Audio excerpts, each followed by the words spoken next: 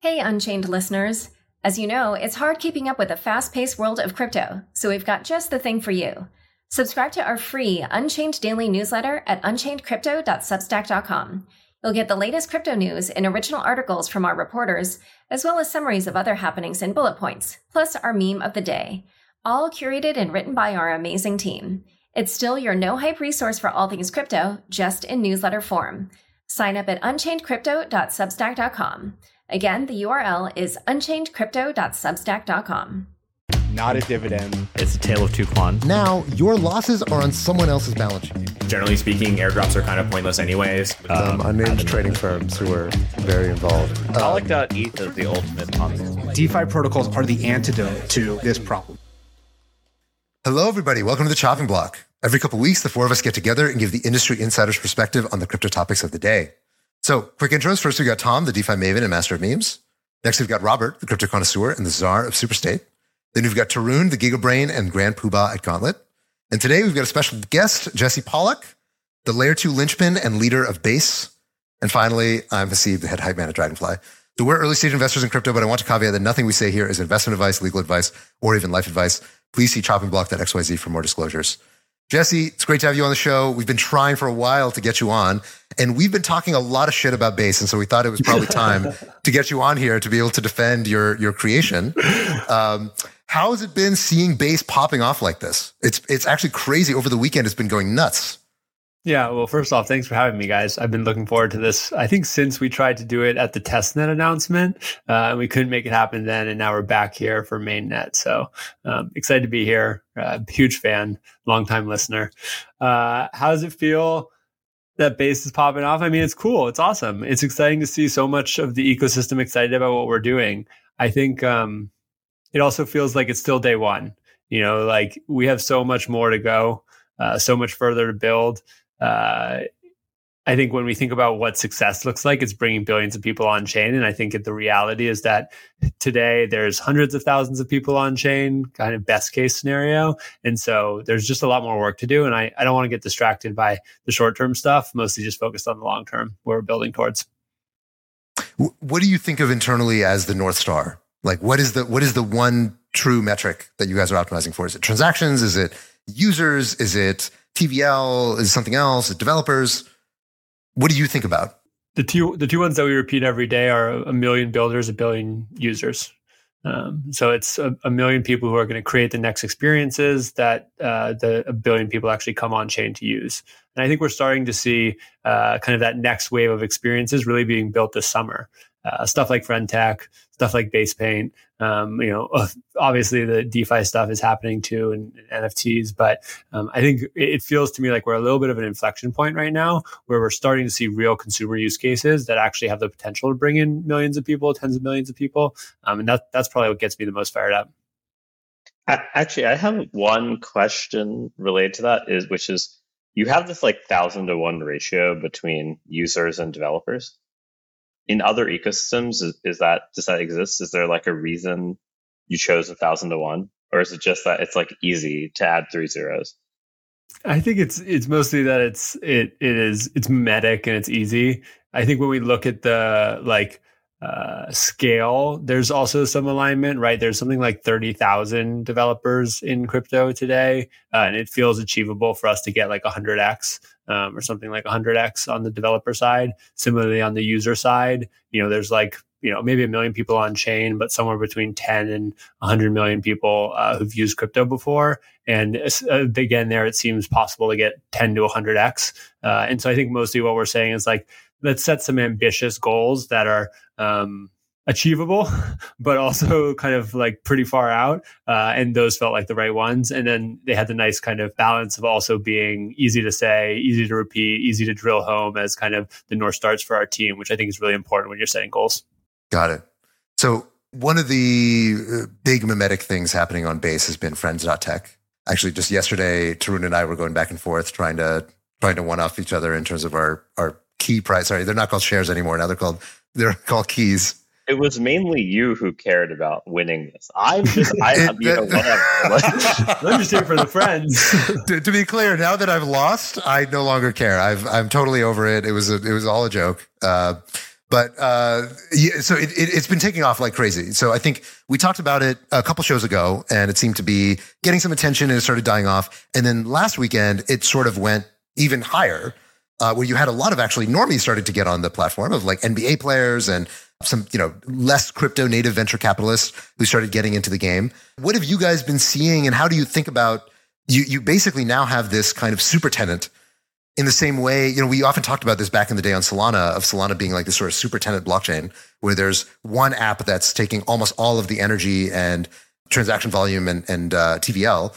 That seems to be friend.tech right now for Base. How do you guys think about that? And how do you think about supporting an app that is driving most of the attention for Base today?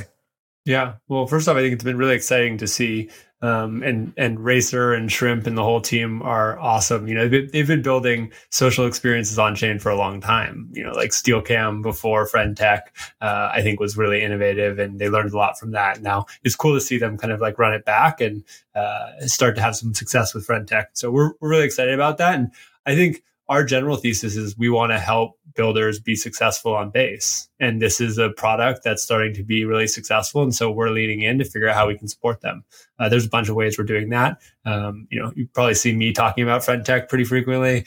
So trying to kind of just like support from a messaging and narrative perspective, from a technology perspective, we're obviously leaning in to make sure that they have all the tools and resources that they need in order to be successful. And then from a kind of ecosystem perspective, in as much as they have dependencies or, other things that they need to get solved, we're kind of behind the scenes trying to make that happen. And so it's kind of all hands on deck. And I think in general, my feeling on this is we're at this point where we're going to start seeing this happen, like not one off, but frequently. You're going to start having real products that get built, and those products aren't going to kind of follow the growth cycle that we're used to in crypto for the last decade, which is like kind of flat. But like the technology is actually ready now, where we're going to start having consumer products that are launched and then they grow. And they grow week over week, month over month, quarter over quarter, and they reach millions of people, and tens of millions of people, and billions of people. And I think that's going to be so exciting. And for us, it's like, that's what it's all about. It's finding and supporting the people who are creating those products, giving them everything they need in order to build them and grow them, and then trying to just hang on and make sure that we can actually keep scaling the infrastructure so that it's ready for the level of transaction throughput they're trying to put through it, and ready for the number of people who are actually going to come on chain. What do you think the biggest differentiators are in terms of that ability to attract developers and applications and a lot of usage? What are the differences between Base and other L2 platforms? How do you think this really offers something different than, Optimism or even Arbitrum, or, something that's not exactly the same, but similar, like Matic? Yeah. I'm actually curious about this also in the context of FriendTech, given that SteelCam was on Arbitrum. And so I'm curious in your conversation with Racer, what kind of driving the decision to build on Base this time around? Yeah. So first off, I think our general thesis on this is that like it's going to take all of us, right? It's not going to be just Base that scales Ethereum. It's going to be a massive kind of team effort from all of these layer twos that are working together to make Ethereum scale. And it's kind of like the bottoms up version of the original scaling strategy for Ethereum, where we actually have a bunch of these layer twos that come together to provide kind of throughput for Ethereum overall. And so like first and foremost, the pie is still very small. We need to grow the pie and get it massive. And that's going to be something that we all do kind of in collaboration. I think the second thought, and the thing that I think we have the opportunity to do really well, kind of differentiate on, is getting that kind of end-to-end user experience really seamless, both for builders and users. And this comes really from the kind of close collaboration that we have with Coinbase. Base is obviously being incubated inside of Coinbase. And what that means is that I think we have a really clear visibility into like basically the whole cycle of a user, from the kind of consumer interface in Coinbase and Coinbase Wallet all the way through to the underlying chain infrastructure that exists with Base. And I think what that's going to allow us to do is it's basically going to allow us to look at every step in the user journey, from getting your wallet, getting a seed phrase and figuring out how to back that up, all the way through to funding your wallet, all the way through to using the first app and then kind of being retained in the dApp over time, and figure out how do we optimize that super relentlessly. And I think that's kind of a unique thing that Base and Coinbase have together in collaboration. Like I get to go and sit and work with those teams every day to make sure that they are, to make sure that we're working in the right direction. Now, I wish I could say that was all perfect and like that's the solution. It's like, oh, now everything works, and if you build on Base, like it's going to be 100% seamless for every user that's coming in. The reality is we're not there yet. And we have a lot more work to do, but I think that feedback loop is the thing that gets me really, really excited. And then in terms of just, friend tech specifically, Tom, going back to your question, I've had a bunch of conversations with Racer over the last few months. Our team had a bunch of conversations with Racer over the whole team over the last few months, and they were excited about Base. We were excited about them. We found ways to support them and lean in, and we're grateful that they're building with us. And so there's not like one thing here. I'd say it's more just like, a bunch of opportunities coming together and us getting to work together to build a future. So super excited about building with them. Let me ask one, follow-up question then. So you've mentioned a few times that you were able to really support them, from the perspective of creating a chain, what specific things did you do to support them? Yeah, I think it's still really early in the journey, right? Like, they started building this, however many months ago. We kind of tapped in with them and started kind of like listening and hearing what their needs were, their needs around distribution and social. And we kind of figured out how to make that happen. Although I think there's more we can do there. And then right now we're thinking a lot about technology, basically like how do we make it easier for people to get funds into friend tech? How do we make it easier for them to kind of scale on top of Base? How do we make it easier for people to do their first transaction? And so those are a bunch of conversations that we're having right now, basically trying to figure out like what can we do to make these product experiences more seamless. So if I can read between the lines a little bit, Jesse, naively, I would think that, okay, you guys are launching an OP Stack rollup. It's more or less, as far as I understand, it's more or less OP Stack off the shelf. Like there's not maybe a lot of modifications you guys are making directly to how the blockchain runs. Yep. So I would assume that when you say, look, we're doing stuff to support them, it's like co-marketing, making the bridging experience easy, maybe having an integration with Coinbase Wallet. Is that the kind of thing that you guys are gesturing at when you say supporting them? Or are there other things that I'm not imagining there? No, yeah, I think that's exactly right. Yeah, it's basically figuring out how do we make the experience more seamless? How do we help them get distribution? How do we make sure that their users are getting easy first transactions into the app? Got it. Okay. So one of the things that's interesting that many people have commented on between Base and the other L2s is that most of the other L2s have a token. And that token is often used to attract developers, subsidize early applications. There's a playbook, right? And we all kind of know the playbook. We're all in crypto.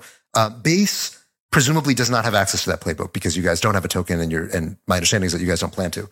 How do you think about that when you're thinking about, hey, I want to attract the marginal entrepreneur? I can't wave a token around and say, hey, blah blah blah, come get it.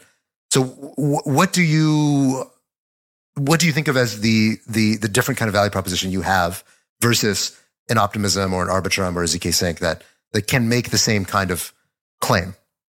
Yeah.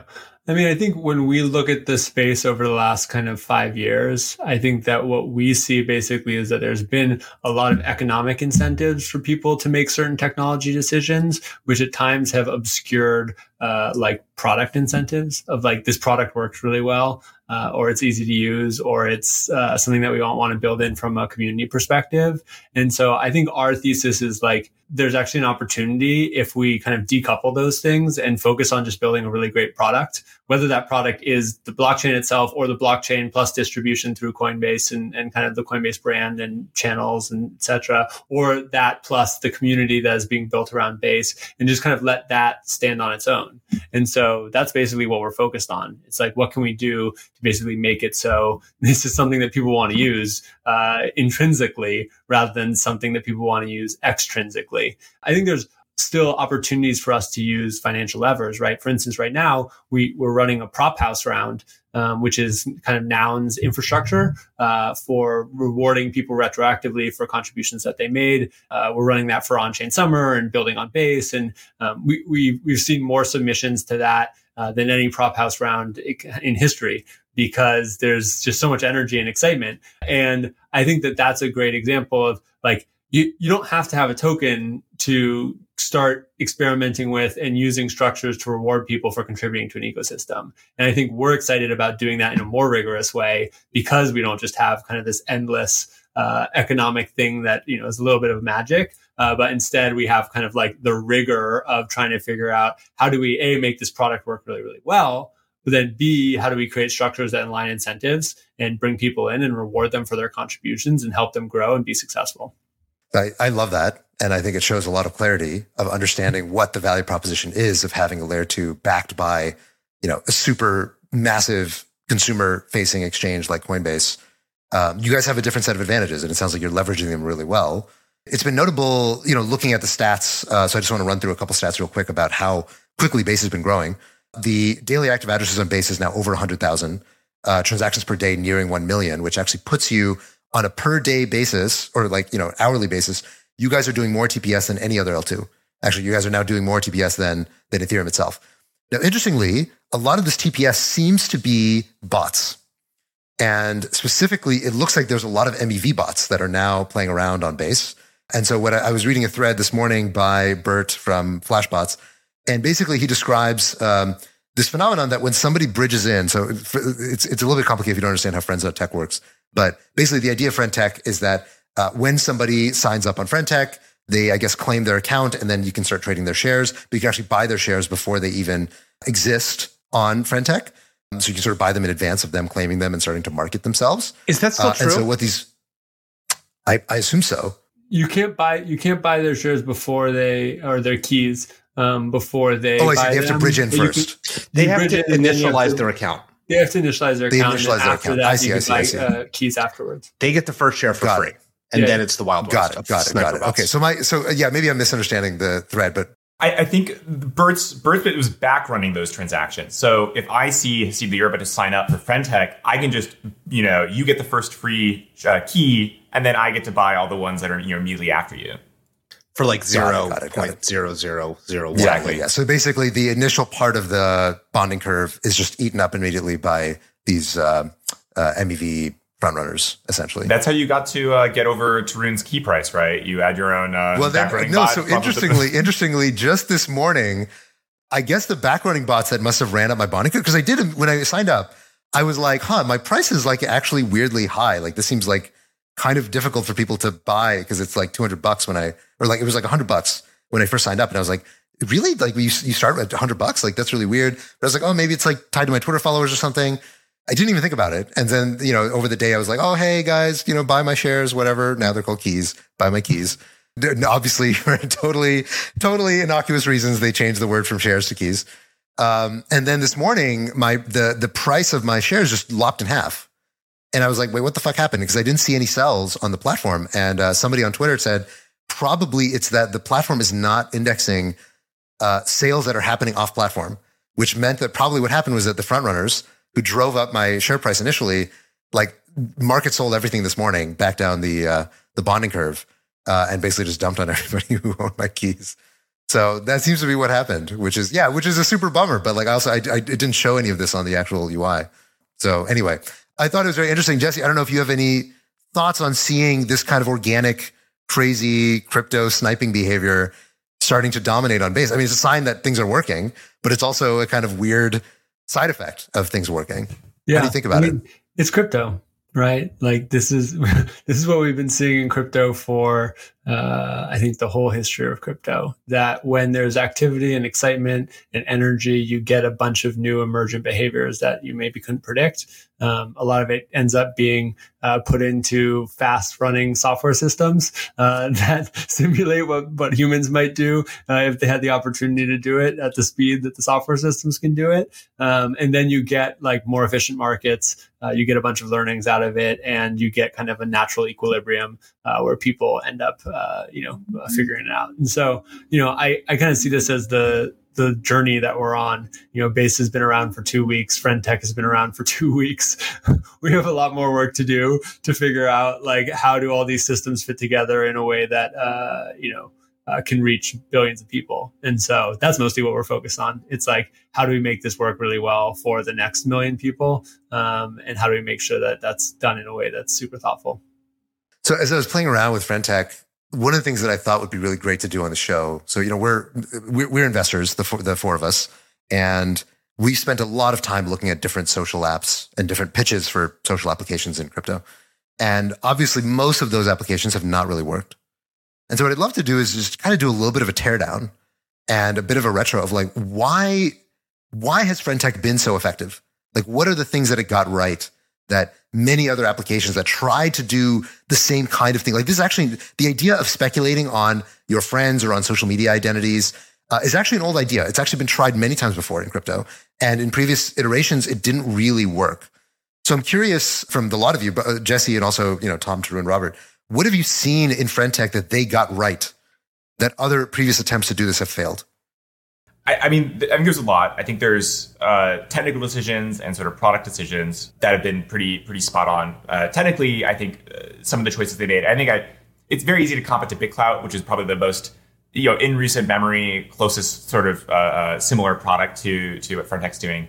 Very, very different sort of technical approach, right? Like rolling its own BCH fork that you had to like bridge into. It was like this weird little sort of separate thing versus building on an L2 with ETH that's like, much more approachable and has sort of a much more adjacent market. But I think more specifically, I think the choice of doing a progressive web app plus using sort of a wallet as a service product like Privy, it feels like as good as you can get without building a truly native application, which is obviously difficult with sort of the App Store policies. So, Tom, can you explain a little bit what you mean by using a wallet as a service app and how that obviates the App Store stuff? Yeah, so people can log in to Privy, which is this wallet as a service company. They use MPC to sort of store your private key across multiple different computers.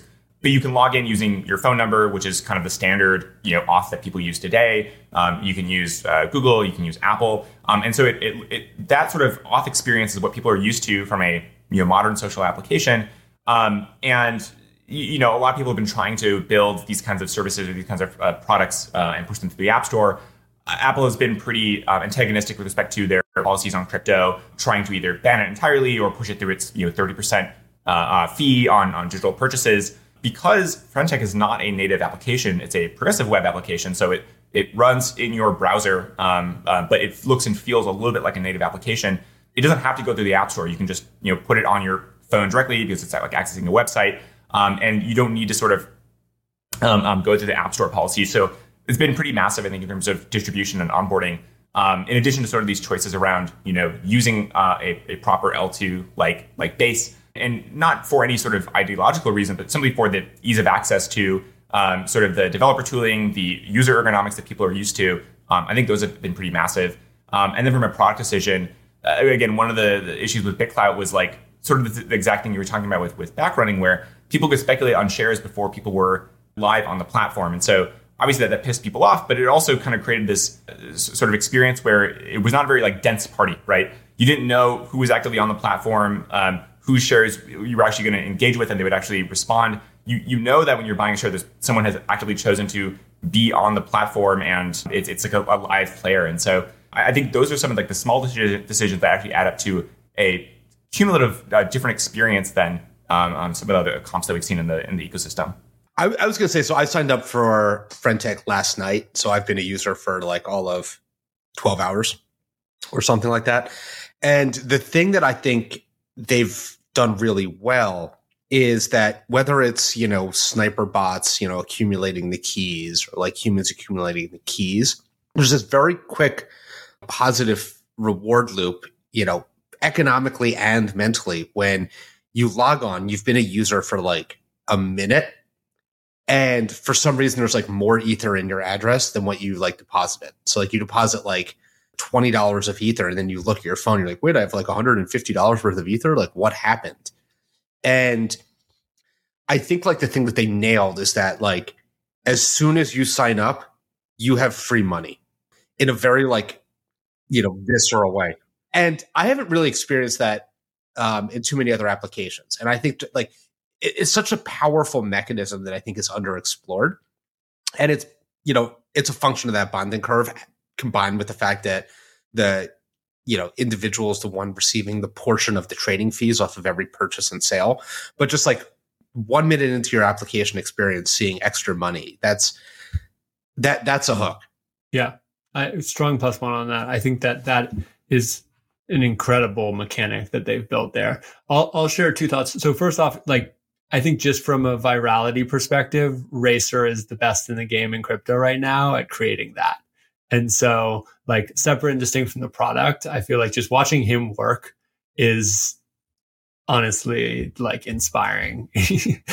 So something special in terms of kind of bringing the right people in, playing the timing in the right way. And so huge credit to him and the team for, I think, landing that. I think what Robert said on the product side is totally right. They've really nailed the experience for just the individual who's creating the room, because you feel like you want to keep engaging because it's a feedback loop that's positive, where if you do the right engagement, you're going to earn a little bit more money, you're going to get access to more people are going to start engaging with you. And I think that's really been awesome to see. But then going back to what Tom said, I think that the component of this where they, I think, are really the first people to bring together all of these technology pieces that have been coming but not quite there, and that when they fit together, actually make a better experience than kind of we've ever seen in crypto.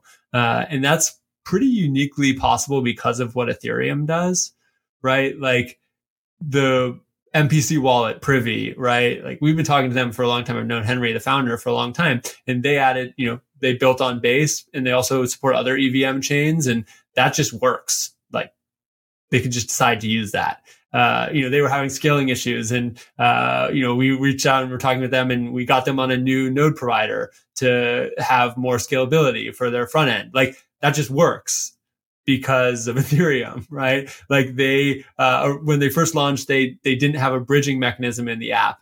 And then they, pretty quickly just added the ability to bridge natively in the app from L1 to L2. And that just works because of the way the OP stack is built. And so I think there's a bunch of these pieces that just work, but that just work is the result of basically 7 years of infrastructure investments that have happened, from teams on Ethereum L1, from teams on L2, from teams on building this kind of infrastructure around it all. And that is what enables it to fit together and enables the person to get to the experience that Robert's talking about from a product perspective in 30 seconds, rather than what you were talking about, Haseeb, with BitClout, where it was 10 minutes, And then when you're in that BitClout world, you don't have access to that kind of rapid iteration where it's oh, this node provider doesn't work, swap in a new one. This bridge experience isn't great. Let's upgrade the bridge experience. Let's add a pay,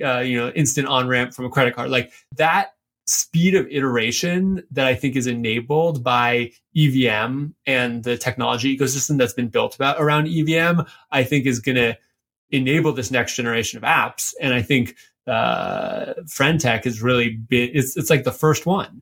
They're first through the line in trying that out, making the pieces fit together and building a really compelling product experience around it. So huge kudos to them for, I think, showing all of us whoa, this is now finally possible. The other thing that I found striking about Friendtech versus the previous attempts to build these kind of social trading type experiences is that this innovation of having the chat rooms. So for those of you who are not aware, when you buy somebody's keys, you get access to a sort of private chat room where the people who are chatting can't see each other's messages, but the person whose keys they're buying, everyone can see their messages to everybody. So sort of a one-way kind of, channel, almost like a Telegram channel that you can just blast out updates. The feature itself is a little bit half-baked, right? It's a bit simplistic. It's it doesn't quite have a great affordance, I think, but it's something that is not just, money, number go up, number go down. And I think most of these other applications, they're just not as shareable, and they don't have the same reason to keep opening back up the app if you don't just want to obsessively check the prices. And this, I think, is another element that they figured out, that even though the chat interface itself is a little janky and it is not quite fully, I think, where it should be in terms of tapping into a real social instinct. it still, I think, actually makes it significantly more addictive than a pure financial app, especially because for a lot of people, for Robert, if you have a big following, you sign up and people are buying your keys and you're getting this instant positive feedback. Most people, when they sign up, they're not getting that instant positive feedback, right? But you buy someone's keys, you start chatting with them, they're chatting back at you, and all of a sudden there is something that is engaging you in this app and pulling you closer into the ecosystem, something you can share online that's not just, hey, I made money today, but, oh, I had this fun chat with this super celebrity who I bought their keys. That I think has been that I feel like is a real product insight as well that they managed to latch onto, even if it's still relatively underbaked as a feature of the product. And I think the thing that gets me excited about it is it's not hard to see how that mechanic and just the experience expands into more complex, involved things. And so one thing that I did in my room was I was like, hey, answer this question and I'll airdrop this NFT. I'll send this NFT to one of you. Right. And the way I did it is people just replied and they send their ENS address. And then I picked one of them and I send it. But adding that feature to this app, because you already have everyone's addresses, because you already have this chat room with everyone where you can see everyone, it's that's not a hugely complex feature to add, which is show all your NFTs, pick one and airdrop it to someone in the room and do it randomly in a provable way. That I think is what we're going to see next from the team is they're going to start adding more functionality and they're going to start saying, oh, we started with this really simple experience, but now here's all these other things that you can start to do. And I think the people are going to be surprised, or my intuition, I don't have any visibility really into the full roadmap, but I think my intuition is that people will be surprised at how quickly they're able to iterate on that experience because of the platform that they're building on, because it's just an incredibly powerful platform building on EVM. So Jesse, you were mentioning a lot about the advantage of building on the OP stack, the great infrastructure. One of the criticisms that has been levied at Base, and I think we've reiterated some of that criticism on the show, is the fact that right now OP stack has no fraud proofs, which effectively means that OP stack, if you guys so chose, you guys being Coinbase or whatever, the operator of the L2, if they so chose, you could essentially modify the chain without having anybody able to intercede and actually, say, hey, you actually broke some validity rules of the chain. Here's the proof. How do you guys think about that internally at Coinbase? There's been this kind of broad criticism. I think it's kind of died down now that there's something to do on the blockchain. But, last week, I think people were mostly, writing think pieces. Yeah, exactly. I mean, when there's less to do, people are just they find ways to take pot shots, including on the show. I just wanted to give you an opportunity to respond, and especially because we've also levied some of that criticism. What's your take on this question of, hey, is it an L2 if the fraud proofs don't exist yet? And where is that on your guys' roadmap? Yeah. Well, first off, getting fault proofs live, and we call them fault proofs because fraud has a very specific meaning in a bunch of other places. And so fault is a much clearer term for the technical thing that's going on here. But getting fault proofs live is the P0 priority across all of the OP stack contributors. And so OP Labs is working on it. We're working on it. And I think if you look at the path that we're taking, it's a different path than what other folks have taken, but we feel really excited and confident in it. And we think what it's going to get us to is it's going to get us to a stage 2 roll up with multiple fault proof implementations faster, even if it taking us a little bit of time to get there for the first one.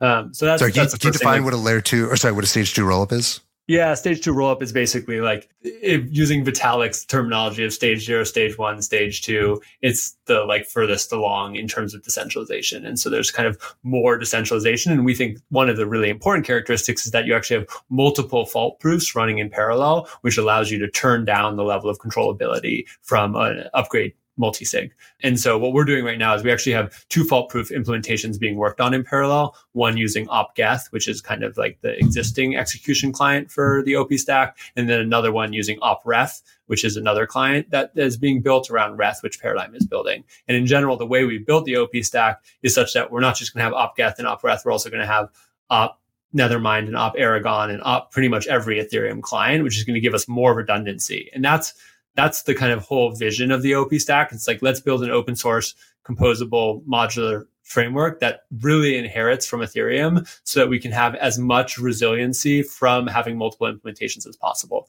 It's a little bit slower. We literally spent 2 years rewriting the whole platform onto this stack with Bedrock, but now we think we're going to be able to move a lot faster to get to that ultimate end state. So that's the P0 priority. In terms of how we think about this at Coinbase, we talked a lot about like what is the minimum level of decentralization or sufficient decentralization that we felt comfortable launching the network with. And where we netted out was we didn't feel comfortable launching the network if there was going to be one single party that could make kind of these decisions around fault proofs or make these decisions around network upgrades. And so that's the way we've configured the network as well. And we're actually going to be talking about this on Thursday. We haven't shared it publicly, but it's all kind of on chain. And basically what we've done is we've said, hey, like we need to configure the upgrade keys in such a way that Coinbase is not a single point of failure and doesn't have a single kind of source of control. And we need to configure what's called the challenger keys, which is basically in the absence of the fully on-chain fault proofs, who could challenge a proof and kind of revert it.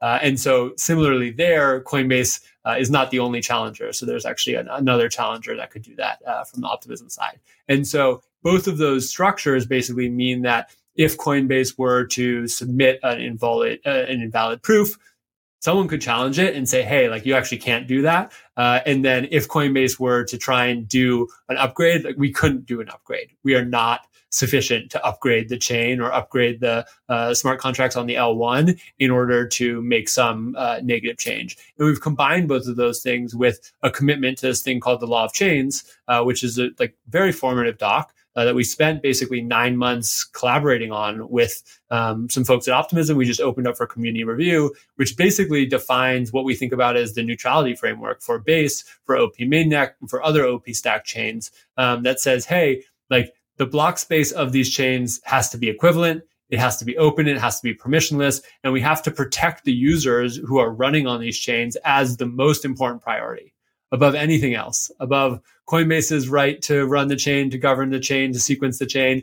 Protecting users and that access to open, permissionless, homogeneous block space is the single most important thing. And so the combination of that decentralization of the upgrade keys, the decentralization of the challenger keys, and the commitment to this law of chains basically put us into a place where we felt comfortable, hey, this is sufficiently decentralized where Coinbase couldn't unilaterally make a decision that would violate the law of chains. It would actually require us at least convincing some other large set of people to do that. And so that's kind of what we felt was the starting point. And then from there, there's obviously a lot more work. And we think we're going to progress to that work really quickly.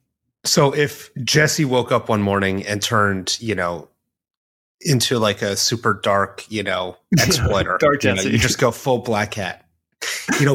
What's the most that you could do just running the sequencer, to take money from users? Yeah. So what the sequencer can do is basically we say, hey, we're not going to accept certain transactions. Like you can't take money from users. There's no ability for the sequencer to take money from users. Can you reorder the sequence? You can't reorder the sequence once it lands on L1. And so as long as the sequencer is submitting transactions to L1, reordering the sequence would require using the challenger key or using the upgrade keys. But prior to it landing on L1, if you were to turn into a full MEV, I think like basically anyone, in any L2 construction prior to the transactions landing on L1, there's the opportunity for the sequencer to make decisions about ordering. And that's also a part of the neutrality framework. And we'll be sharing more about this on Thursday. We're basically making commitments around that, which is like transaction ordering is a free market and it's ordered based on priority fees and time of receipt. And that is kind of like the commitment that we're upholding, and we'll be doing work to make sure that that's transparent and visible. And if that were to be violated, that would actually be a violation of the law of chains as well. That would be something that would potentially put us at risk of losing the ability to continue being able to be a sequencer. And so we're very incentivized and very committed to ensuring that we uphold these commitments we're making around neutrality. Because I think at the end of the day, the way we think about Base is that it's internet infrastructure. It's open extension of Ethereum, which has been this incredible gift, I think, that we've been given as a world because it is an open platform that puts everyone on a level playing field no matter where they are in the world. And I think our belief is that that characteristic, the open permissionless nature of Ethereum, must be extended to layer 2 if we want to have an open global on-chain economy. And so from a kind of like North Star perspective, obviously we have the North Stars around growth, but I think for our mission, which is kind of increasing economic freedom all around the world, that North Star around ensuring this stuff actually remains open and accessible to everyone is equally, if not more important. Let me ask a question that, I saw had some controversy online. It's possible that like you have the answer ready to go.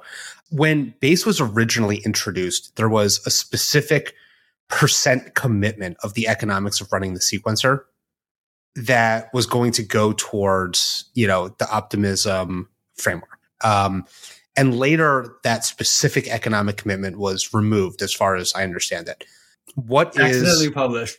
It was accidentally published on the website. It was crazy. I did so many reviews of that website and that was there from the beginning and it's like not a finalized number. It was a placeholder at the time and got accidentally published and then we just unpublished it. What is the number? Is it TBD? Coinbase doesn't yet know how it wants to contribute. Like what's your sense? Very much decided and will be shared more on Thursday. Yeah. Okay, decided but not yet revealed. Yeah, not publicized, but will be publicized on later this week. Is it 10%?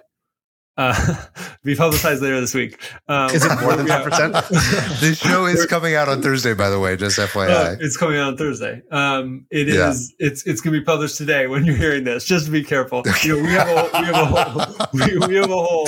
We'll put it in the show note. We'll put it in the show notes once you guys do announce what those numbers are. No, we're going to be sharing more information about that on Thursday or when this podcast is released. We think that like being open and transparent about this is super important, and I think one thing that gets me really excited about is A, there's a specific number, but B, that's going to be all on chain. So like the split that's happening is a smart contract and it will be directly visible by the whole world of like, oh, these transaction fees are coming in. They're getting split. Here's how the split works. Here's what the mechanics are. Here's what flows to who. And I think that is like, no one's done that before, right? Like this is like totally novel. And you have large public company like Coinbase really like leading the way in figuring out how this actually works. And I guess the last point I'll make on this is to that point of no one's done this before. Like we spent the last 9 months giving our best effort to try and figure out how to do this in the best possible way that prioritizes this neutrality commitment that we have, that leans into what we believe is going to enable an open global on-chain economy and increase economic freedom globally. But there was no paved road. No one was like, hey, here's the playbook for how you take a large public company and you work with, a forward-looking on-chain DAO and you do a structure that lets you launch an open permissionless blockchain. And so we have had to make a ton of decisions over the last 9 months. And we wrote the first version of the Law of Chains in collaboration with Optimism. We picked a bunch of numbers. We made decisions and we think they're good decisions, but they're certainly not perfect. And so I think we are excited to hear feedback and input from other folks across the ecosystem. And we're excited to keep, trying to figure out how to do this in the best way possible. We don't have all the answers.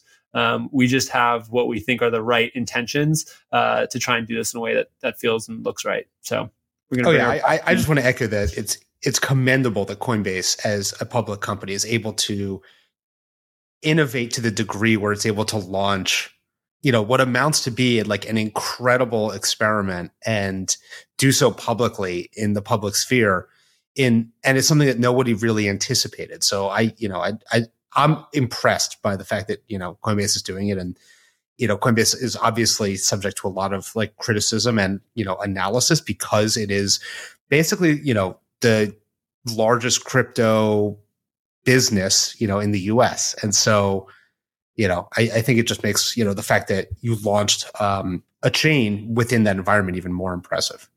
Appreciate that. Day one. We got a lot more work to do. I will definitely echo that, obviously we all have different criticisms of, there's never going to be a lack of criticism because it's crypto. But here for it. It very, very impressive, the integrity and the consistency that you guys have shown in trying to execute on this vision. And I know that it's a hard one. One of the things that I'd like to dig into a little bit more, which you alluded to, is the relationship between Base and Optimism generally. So, you guys mentioned, okay, there's going to be a revenue split with the sequencer between some revenue split between Coinbase itself and then the Optimism Collective. what I'd like to dig into a little bit more is, Base, as far as I understand, it's basically kind of an off-the-shelf implementation of the OP stack. And the same is true for Optimism mainnet, which is now what they call, I think, the original Optimism layer 2 before they started creating more little baby Optimisms. OP mainnet. How do you think about the relationship between these two chains? Naively, I would assume that they are cannibalistic to each other in the sense that you want great applications to build on Base. OP holders want great applications to be built on OP mainnet. And there is a certain kind of zero sumness. Now, I know it's also crypto. And so, we all kind of labor under this ideology that, well, no, it's not really zero sum. And like, it's all kumbaya and everyone's happy. But like, OP has a token. Coinbase has a share price. There is a real tug of war that's happening somewhere. How do you think about that? And how should we think about that? Yeah.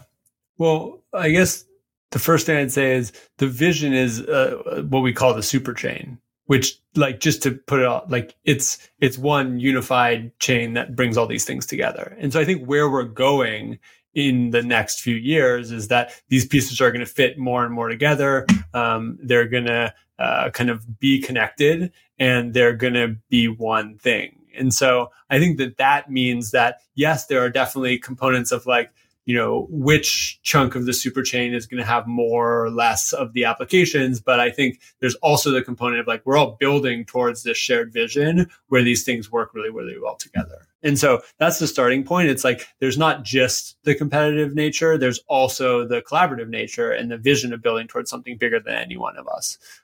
In terms of how these things are kind of different or separate, I've been trying to, I think we're all trying to figure out the mental model for this. And the one that I've been kind of excited about recently or been thinking about more is, and a lot of this comes from the law of chains and the thinking that we've done on that, is almost like a federalism model where you have kind of like the national body that is the super chain of all these things that come together. And then you have state bodies or, sub-region bodies that are the components of that, and that are all, similarly kind of competitive, right? Like you could say like California and New York are competitive, but they're also just different. They're like parts of the whole, and they have different. So Jesse, when you're saying super chain, is this literally a single chain, or is this like a metaphor that you're using? I'm trying to understand what you're saying here. This is the vision of the OP stack and what we're building, which is that basically over the next few years, we're going to take all of these OP stack chains. We're going to make it so that they have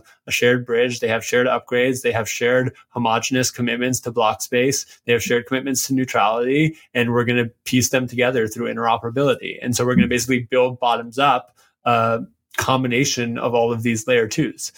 That's the vision, because we don't think that it can happen on one chain. We think that it has to happen across many of these things, because that's how we actually get the throughput.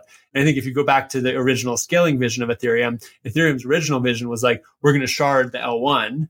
And then they were like, oh no, that doesn't really work because we want to have more of a free market. And what we're now saying is like, we're going to do the opposite of that. We're going to build bottoms up. And we're going to say, let's start with a bunch of L2s that are disparate, and then let's make a bunch of social and technical commitments that bring them together and actually make them one thing that can scale Ethereum. So this is very interesting. This is very interesting the way that you put this, because in the original vision of Ethereum, right, you had all these different shards, each of which were going to be, fully execution ready and able to do everything that Ethereum 1 could do. And those shards were all going to talk to each other and, like you said, be interoperable and so on. But the difference between these shards and the vision you're laying out for this super chain kind of interconnected superhighway thing is that each of those shards is the native token of each of those shards is Ether. And the value flows, it's sort of all socialized under a single state. It's like sort of one gigantic super state. What you're describing is, like you said, more of a federalist system where you have individual sovereigns, right? You have, Kentucky and you have California and you have New York, and they each kind of fight with each other and they fight for resources, and they're united, but they are sovereign with respect to each other.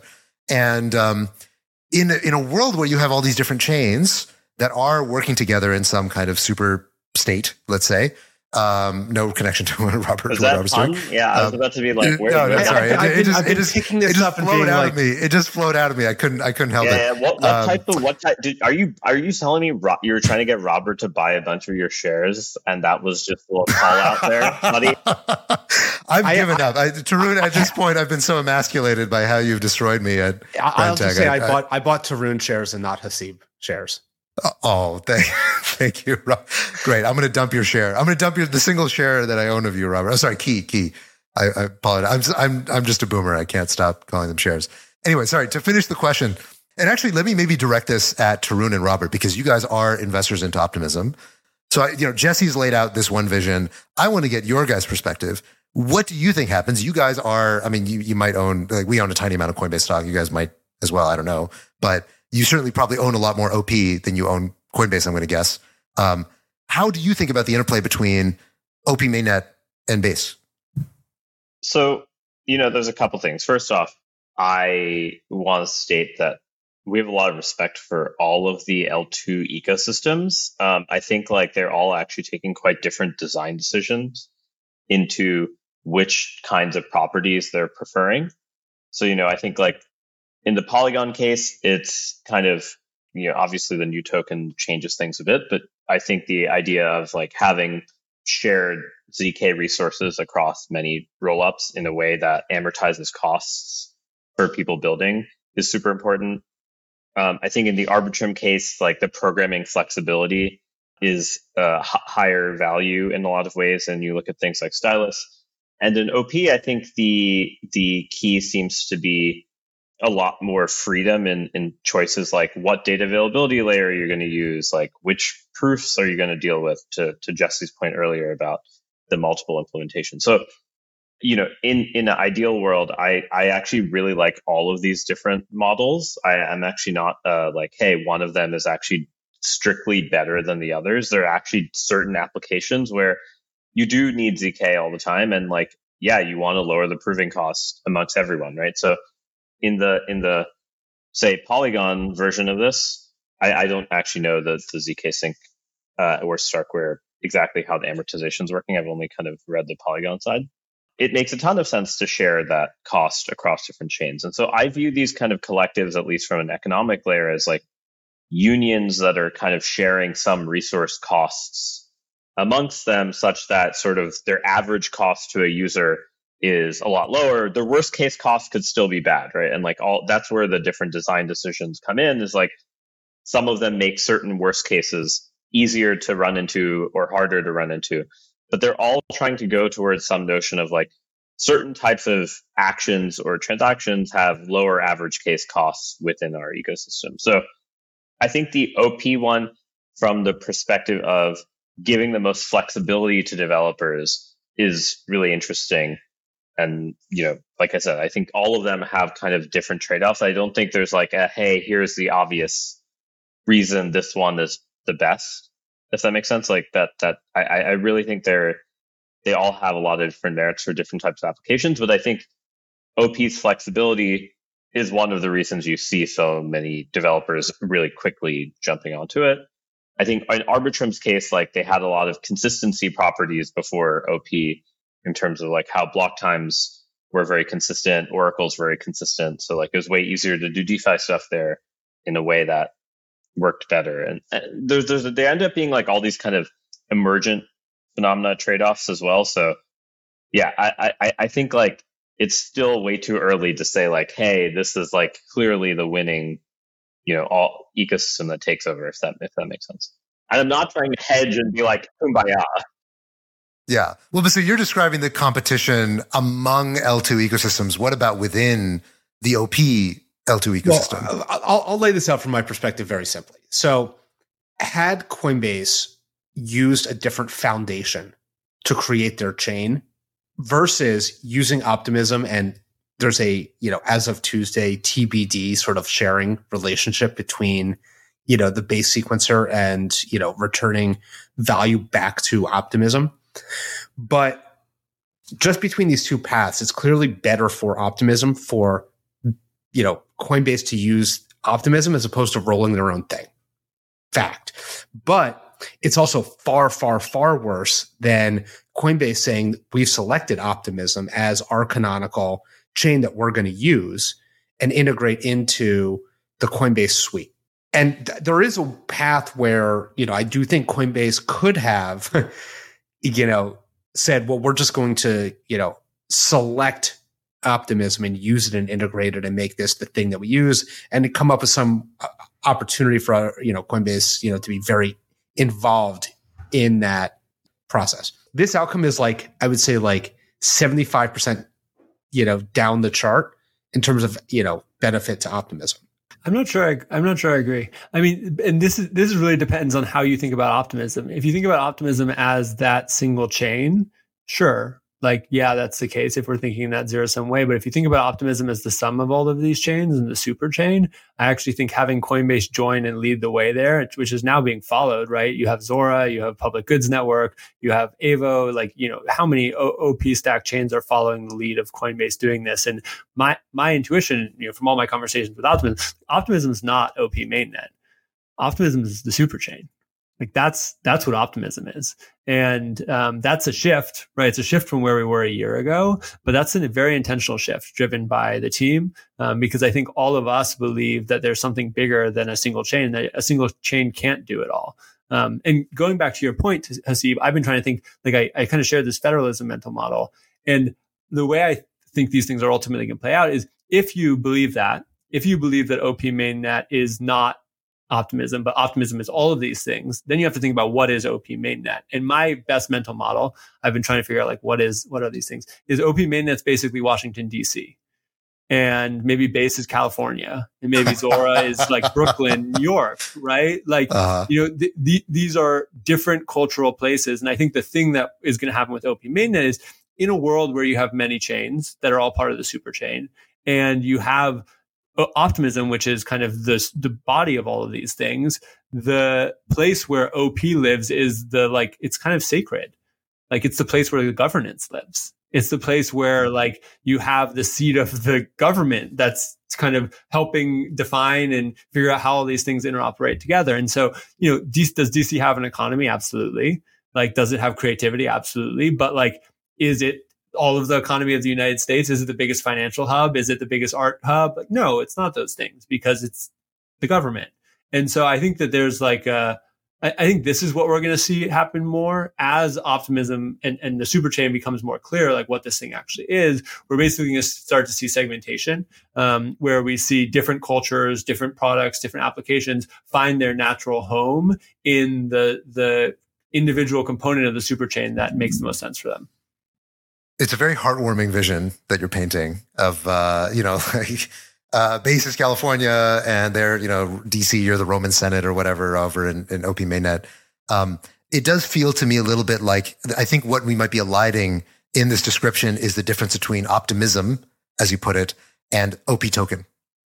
And OP token is also not the same thing as Optimism.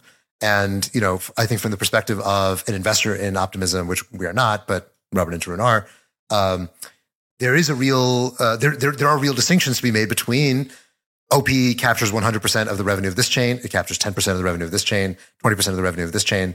And there's a certain realpolitik that emerges when you have to get increasingly granular with, hey, when we have a marginal shift of demand from the chain that we have 10% on to the chain that we have 5% on, that presumably, again, I don't know. It's obviously very early for these things. I think that's the question. Yeah, exactly. That is going to affect what people in DC think. Right. When you start seeing people moving from a place that pays high taxes to a place to pay low taxes. The real problem is not even that. The real problem is the Alabamas of the world, right? The states that contribute nothing. Always the Alabamas. Always the Alabamas. Always Alabama and Exactly. Mississippi, right? Exactly. If you look at the net flow, they cause the biggest problem. They get all the subsidies. They get all the Puerto Rico building stuff. Speaking of crypto, yeah. Or people literally saying, look, I'm no longer going to be paying federal taxes at all. I do agree, but I think the idealism of the union is sometimes more necessary to force it into being in the beginning. And you deal with those problems later. You have to have that level of optimism ahead of time to even want to construct such a union, right? And I think this is, we'll be talking about this more on Thursday, but this is this is the thing that I think optimism very uniquely has at this moment is you have a bunch of people who are making this commitment and saying, hey, we want to be a part of something bigger than ourselves. And that's the commitment base is saying, right? We didn't go and say, we're going to do this by ourselves. Instead, we said, we believe that at the end of the day, this is going to be bigger than us. And we want to help build that thing that's bigger than us. And I think that that's what optimism is saying. I think that that's what Zora is saying. I think that that's what a bunch of these folks are saying. And my intuition is like, we've seen crypto be positive sum for the last decade in really new ways. And I think that there's an opportunity for us to build something positive sum here that's way bigger than Base or OP mainnet or any single component of an L2, and is actually a super chain that brings 1 billion people on chain. And so is that a little crazy? Is it optimistic? Yeah. But like, here we are. We're going to do it. Hey, so you're saying optimism has a lot of optimism, if I'm hearing that right. Based and optimistic. I guess if only there was some way to know. All right. So I think we're up on time, so we got to wrap. Jesse, it was amazing having you on the show. Thanks for joining us and sharing your views and taking our questions. Yeah, thanks, Jesse. Awesome. So grateful to be here. Thanks everybody. Yeah.